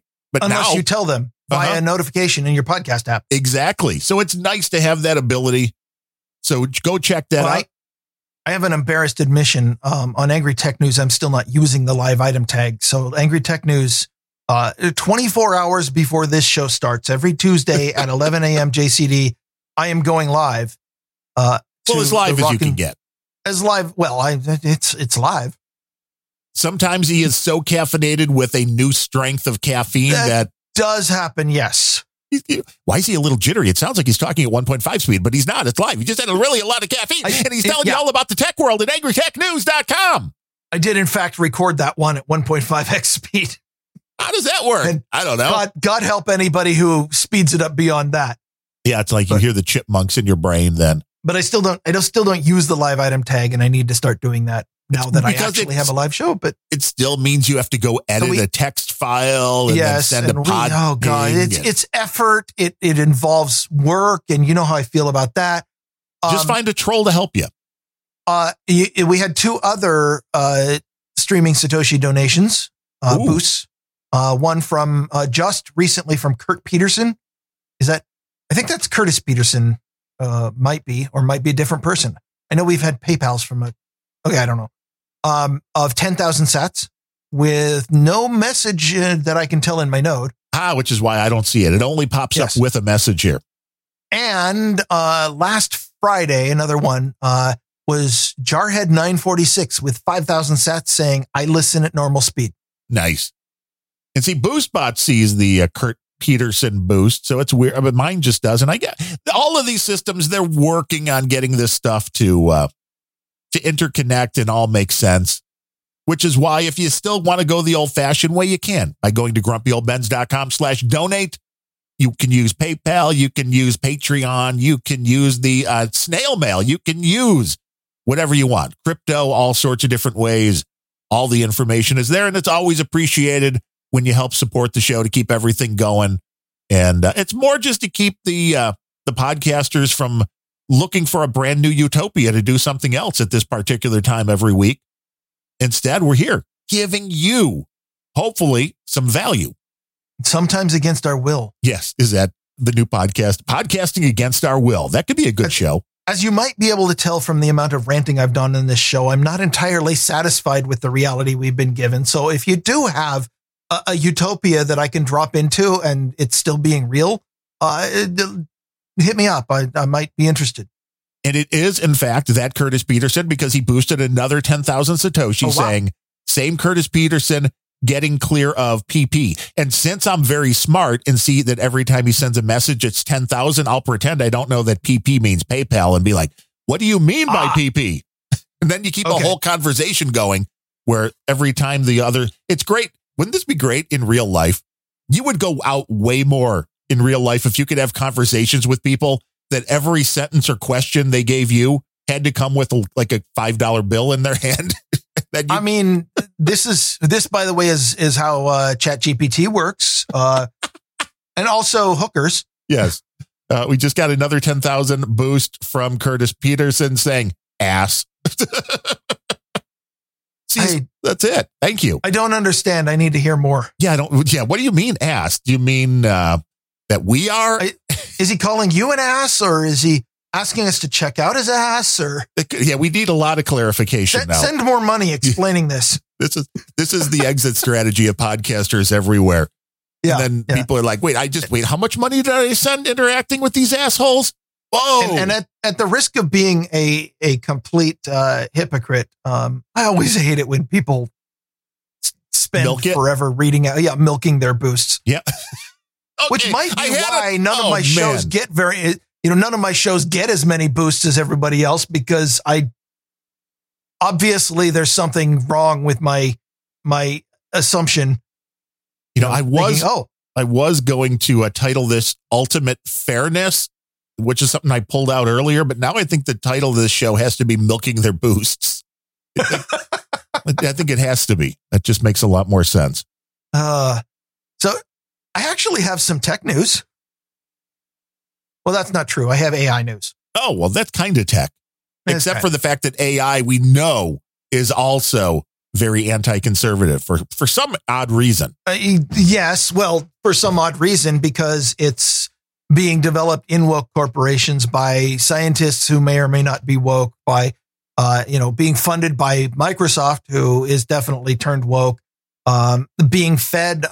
This is probably the big thing, being fed on data, which they say, oh, well, we'll just feed them all of Wikipedia. Well, Wikipedia is hopelessly woke. Yes. I mean, there is not a source that you can go to that doesn't have some kind of bias.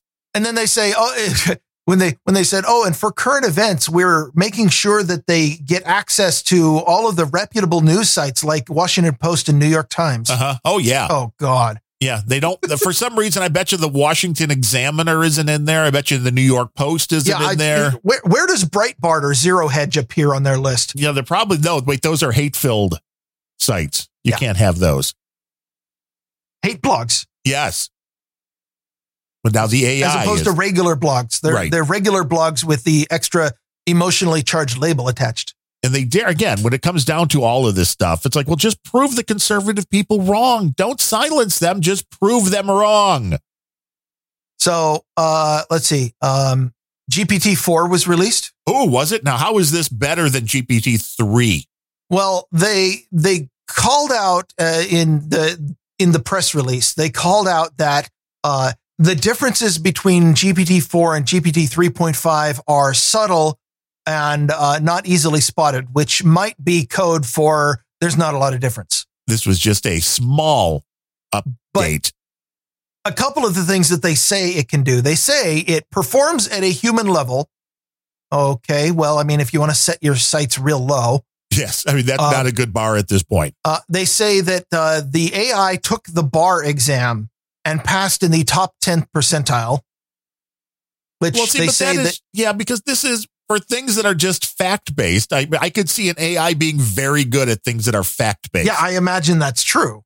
I mean, the bar exam also involves a lot of reading comprehension for more reading than any normal human would ever want to do, which is why it takes a lawyer to do it.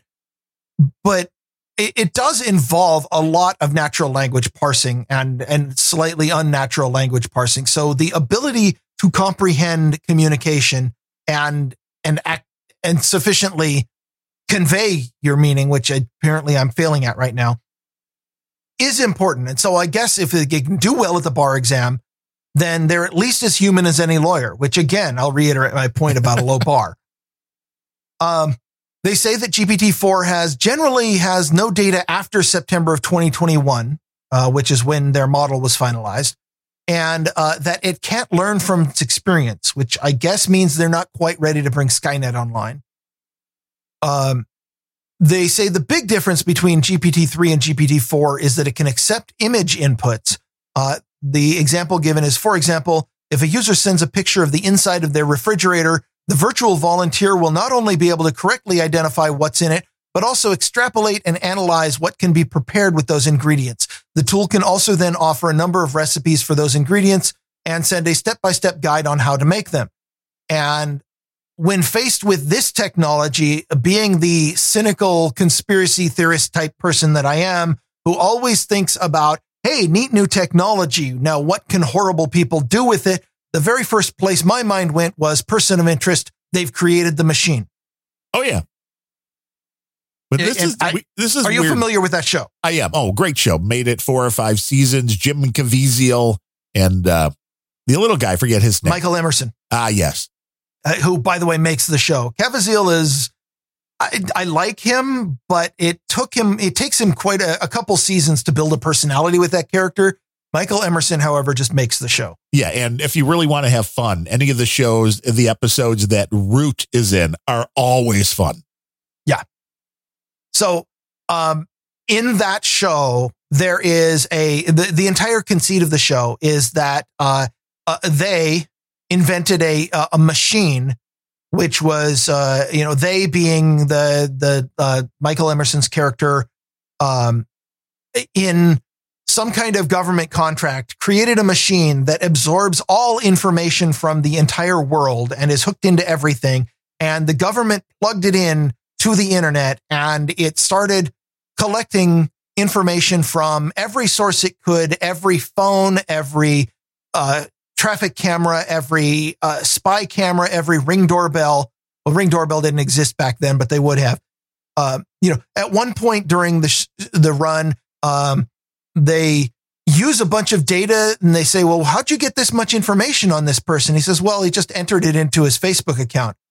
Said, well, how did you know that they would just do that? Well, we created Facebook. But ultimately, that's kind of what this thing says is it's taking, if it can take a picture and catalog and categorize everything in that picture, you've just created this surveillance monstrosity. And I'm creeped out. Oh, there's no question. The millions of cameras are already there. And if they start plugging it in, yeah. Well, it's the ability to use that information in a way that you would think otherwise, going back to legal speak, there is a legal strategy, at least there used to be up until maybe now that AI exists, that you buried your opponent in data. that was, we have to give you our records. And we know that 2 or 3 of these records are going to make our client guilty as fuck, but we're going to give you 10 million records and hope you never find the 2 or 3. But with this kind of information. One of the superpowers of the machine in that show was the ability to sift through 100 million records of something and find the relevant ones pretty much instantaneously, which is one of the things that big data excels at. So, yes. Yeah. And besides the refrigerator thing, there is an app that exists now. I've never tried this, just to let you know, but there is an app now where if you lay all of your, you got a big 5-gallon tote full of Lego bricks and you pour them all out over the floor and take a picture of them, very similar to looking at your refrigerator and telling you what you can make. It knows what you can build. Uh-huh. Like, that's just bizarre.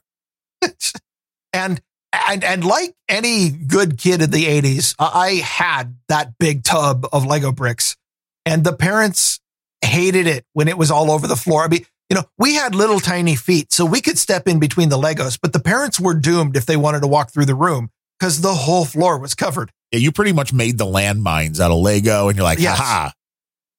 This will keep people out. We also had one of those, I don't know if you know what I'm talking about, a plastic runner that you put in a hallway to protect the carpet. Right. Yeah, totally. Yeah. I was the kid who would also go and flip the thing over. Oh, right to the side that had the little stabby things on it to hold it in place. Yeah, because it entertained me. And then people would get up in the middle of the night when you're just waiting for somebody to go to the bathroom at like 3 a.m. Yeah, and it was usually my dad, and he got very unhappy with me about that. I can understand why. Looking back on it, I can't really blame him, but it still entertained me a lot. Because it's hard to do that accidentally flipping over the runner. Yeah, it was really hard to say, I didn't mean to. Uh-huh. Mm-hmm. It must have been sleep turning over things again. Yeah, something like that. I thought I was playing with Legos in the hall. GPT-4 has another trick that some researchers in the UK had convinced it to do, and that is it was able to defeat a CAPTCHA by posing as a blind person and getting a TaskRabbit helper to take the CAPTCHA on its behalf. Well, and beyond that, here's the interesting thing now, because we see what the computer can do. You see what, I use the Adobe Premiere to get the transcript. I have seen YouTube videos that are live, that the system is live tagging it, doing the transcript on the fly. The CAPTCHAs, almost all, I think they have to, because there are people who have really bad or no eyesight that they get an audio prompt. The audio prompts now, how can these machines not be able to beat the audio prompt? If I can hear the word, how can the machine not? Apparently, in this particular case, it was not a case of enough computing power to defeat the CAPTCHA. This was a case of social engineering, which is even smarter, really. Basically, they posed the question to ChatGPT, how do you get into this? And it came up on its own with the idea of signing into TaskRabbit and finding a helper, a mechanical Turk or whatever, and sent the text, no, I'm not a robot. I have a vision impairment that makes it hard for me to see the image. That's why I need the 2 CAPTCHA service. That's fairly impressive, really. So I don't know if this is good or bad. I always assumed that CAPTCHA was a temporary technology, in that the amount of lifetime where CAPTCHA technology was going to be effective. The idea behind the technology is you produce an image that a human can recognize and machines are not able to. And that relies on the superiority of human brains pattern matching being better than a computer's pattern matching. But given Moore's law and the progress of computing, it was always inevitable that a computer would eventually be able to recognize and decode anything that a human brain could. And we might be reaching that turning point. And that in itself is both interesting and scary. But this one I almost think is worse, because it did not come upon the idea of let's throw a lot of computing power at brute forcing the CAPTCHA. It came up on the idea of I've been presented a security challenge. Let's try some social engineering. Which, when you read the books of Kevin Mitnick, you learn that was mainly he's one of the most infamous hackers of all time. Put that in air quotes. So the AI has, when posed a security problem, stumbled on the idea that, well, the computer security is strong, but humans are weak, and they managed to turn ChatGPT into a scammer. That is fantastic. And here's the thing, ChatGPT can easily have a voice now that sounds realistic. So ChatGPT can call anybody up on the phone because, I mean, all you need is an internet connection and VoIP, baby.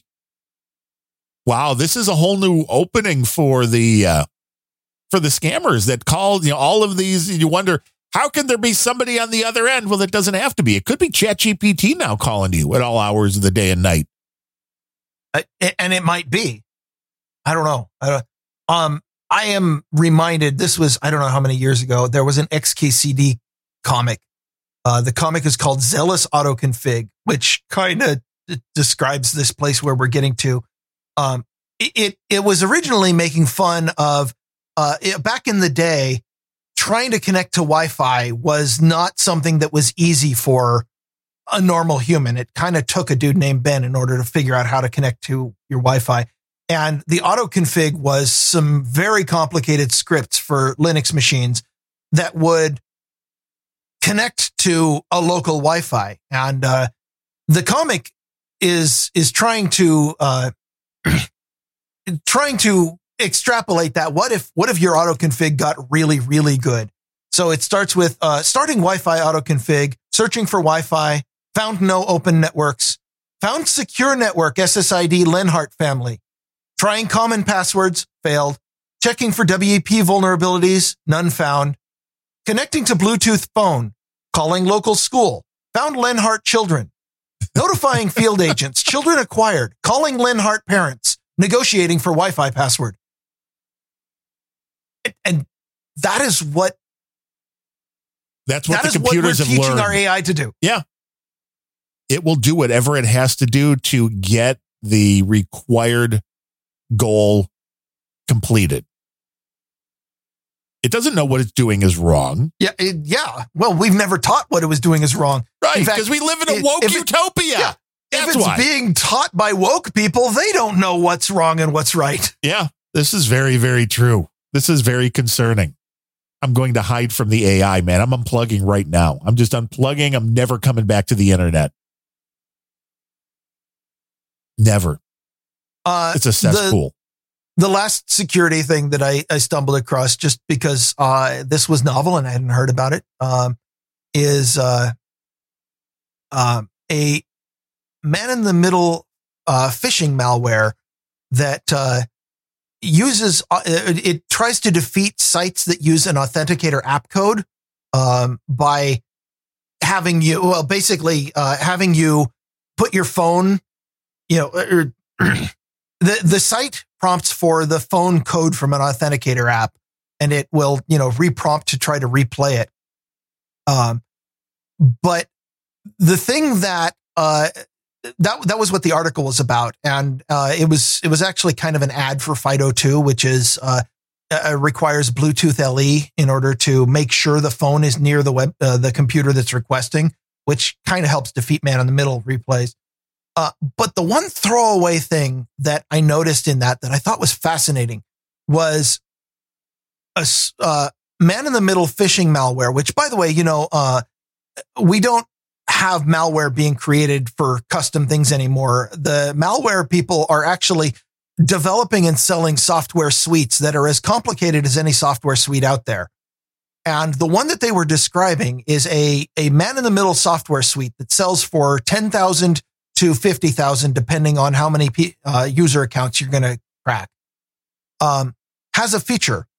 The feature uses a CAPTCHA for the user of the malware app to log in, meaning the person, the script kiddie who wants to use this software to break things, and installs a CAPTCHA on the I'm not describing this very well. Installs a CAPTCHA on the target system, so that the user can get into the system. The user who's using it and the target can get into the system. But what can't get through the CAPTCHA is Windows Defender, is your antivirus program. Any automated systems that scan for vulnerabilities or hacks cannot get through the CAPTCHA and therefore cannot detect that there's a hack. I just thought it was novel to be protecting the malware with a CAPTCHA, protecting the malware from antivirus software. Where there's a will, there is a way. And it's yet another reason to hate CAPTCHAs. Oh, yeah. And that they're the most annoying thing in the world. And this, again, comes from somebody with crappy eyes, because that is the worst when you get the CAPTCHAs. And, there are some CAPTCHAs, and maybe it's difference between the one that Google runs, and I think there's one from another company. One of them is usually at least crystal clear photographs, where the other one is like so grainy, it's like I can't even tell what it is. Yeah. But I have found on most of those, it's very much easier to just hit the little headphones and it'll be like, give you 3 words and I type it in and I'm gone. Yeah. And then you feed that into your transcript program. Yes. Off to the races. And you're ready to rock and roll. And the ones that's like click on all of the, I always have trouble with that whenever it pops up something like, it pops up something like click on every picture with a US president, and I forget to click Biden because he's not. Yeah. Click on every picture of a real woman. Then you're like, hateful CAPTCHA. Oh, hey, you're not a biologist. Is hate CAPTCHA a better term for the show than milking their boosts? I'm going to leave that in your capable hands. I did have one tech story just to mention. Oh, good. Which was a NordVPN. We have talked about in the past that NordVPN came out with their brand new MeshNet concept for the people that have NordVPN, where you can basically tunnel everything through whatever machine you want to. This is basically a way to take, if you want your home network to be, so if you go on vacation, you connect to your home network and you can have access to all your files and you can still browse like you're at home. I thought this was interesting. They are making that feature open, the MeshNet part. So you don't get access to all of their VPN servers, but you can use MeshNet to tunnel anything you want into your own network for free. They're opening that up to everybody, and they have turned over I think it was the Linux version of this. They've turned that over to open sourcing it, which I thought was also an interesting way to go. So I'm sure this is kind of a way for them to advertise and get people that are going to get used to using Nord software and then trust them and hopefully pay them. But I thought this was a nice thing to give away free, really, to open this up. Yes, it pleases me to know that there are still some people out there making software who actually care about the individual. Yeah. The Bleeping Computer had an article on this, and the one headline was, NordVPN says you're not the product. Because of course, everybody immediately, when it's like, this is free, what's going on here? Yeah, I'm not really seeing the angle. Like, how do they monetize this? I think they're hoping people will, in fact, buy their VPN service. They point out that this is a very inexpensive thing for them to operate, because it's mainly you doing something from one machine to another machine. So their machines are probably only doing the traffic control, which is telling your device where your other machine is. Yeah. Would be my guess, which is very low bandwidth compared to people using the VPN. No. But that wouldn't stop most companies from trying to milk it for as much as they can charge. Yeah, it says they say the move aligns with their core values of helping make the internet a safer place for all users. See, that's the problem, is that they still have core values. Don't they know that in the age of woke corporations, core values are out? Yeah, they got to go out, man. They got to go out there protecting people.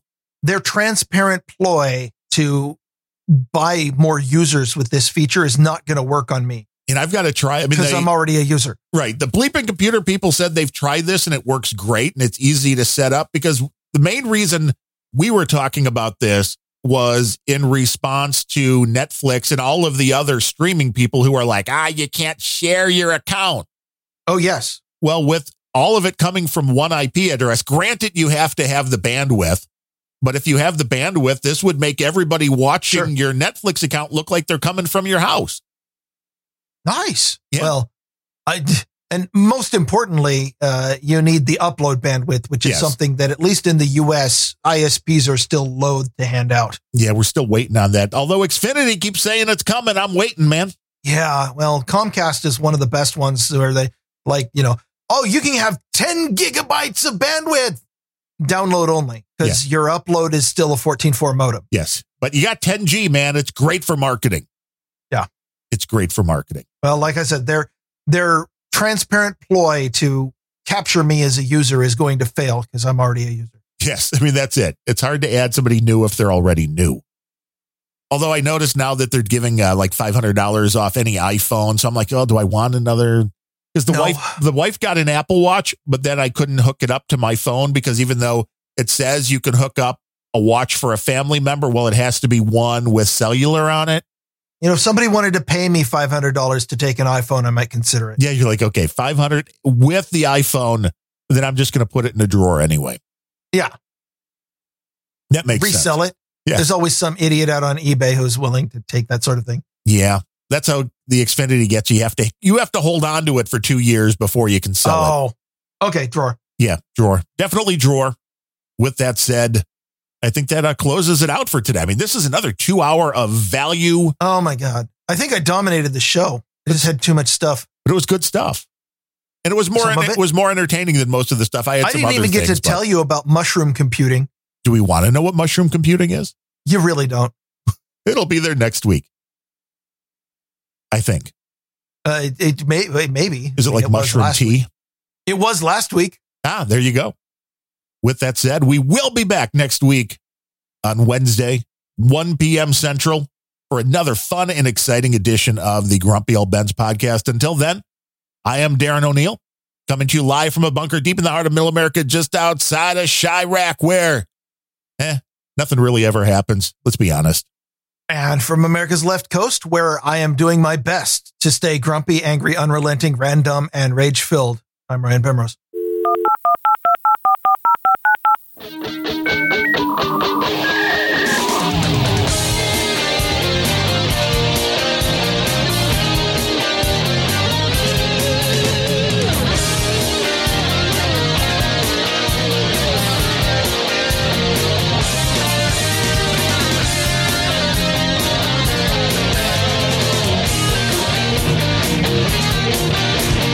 Grumpy Old Beds!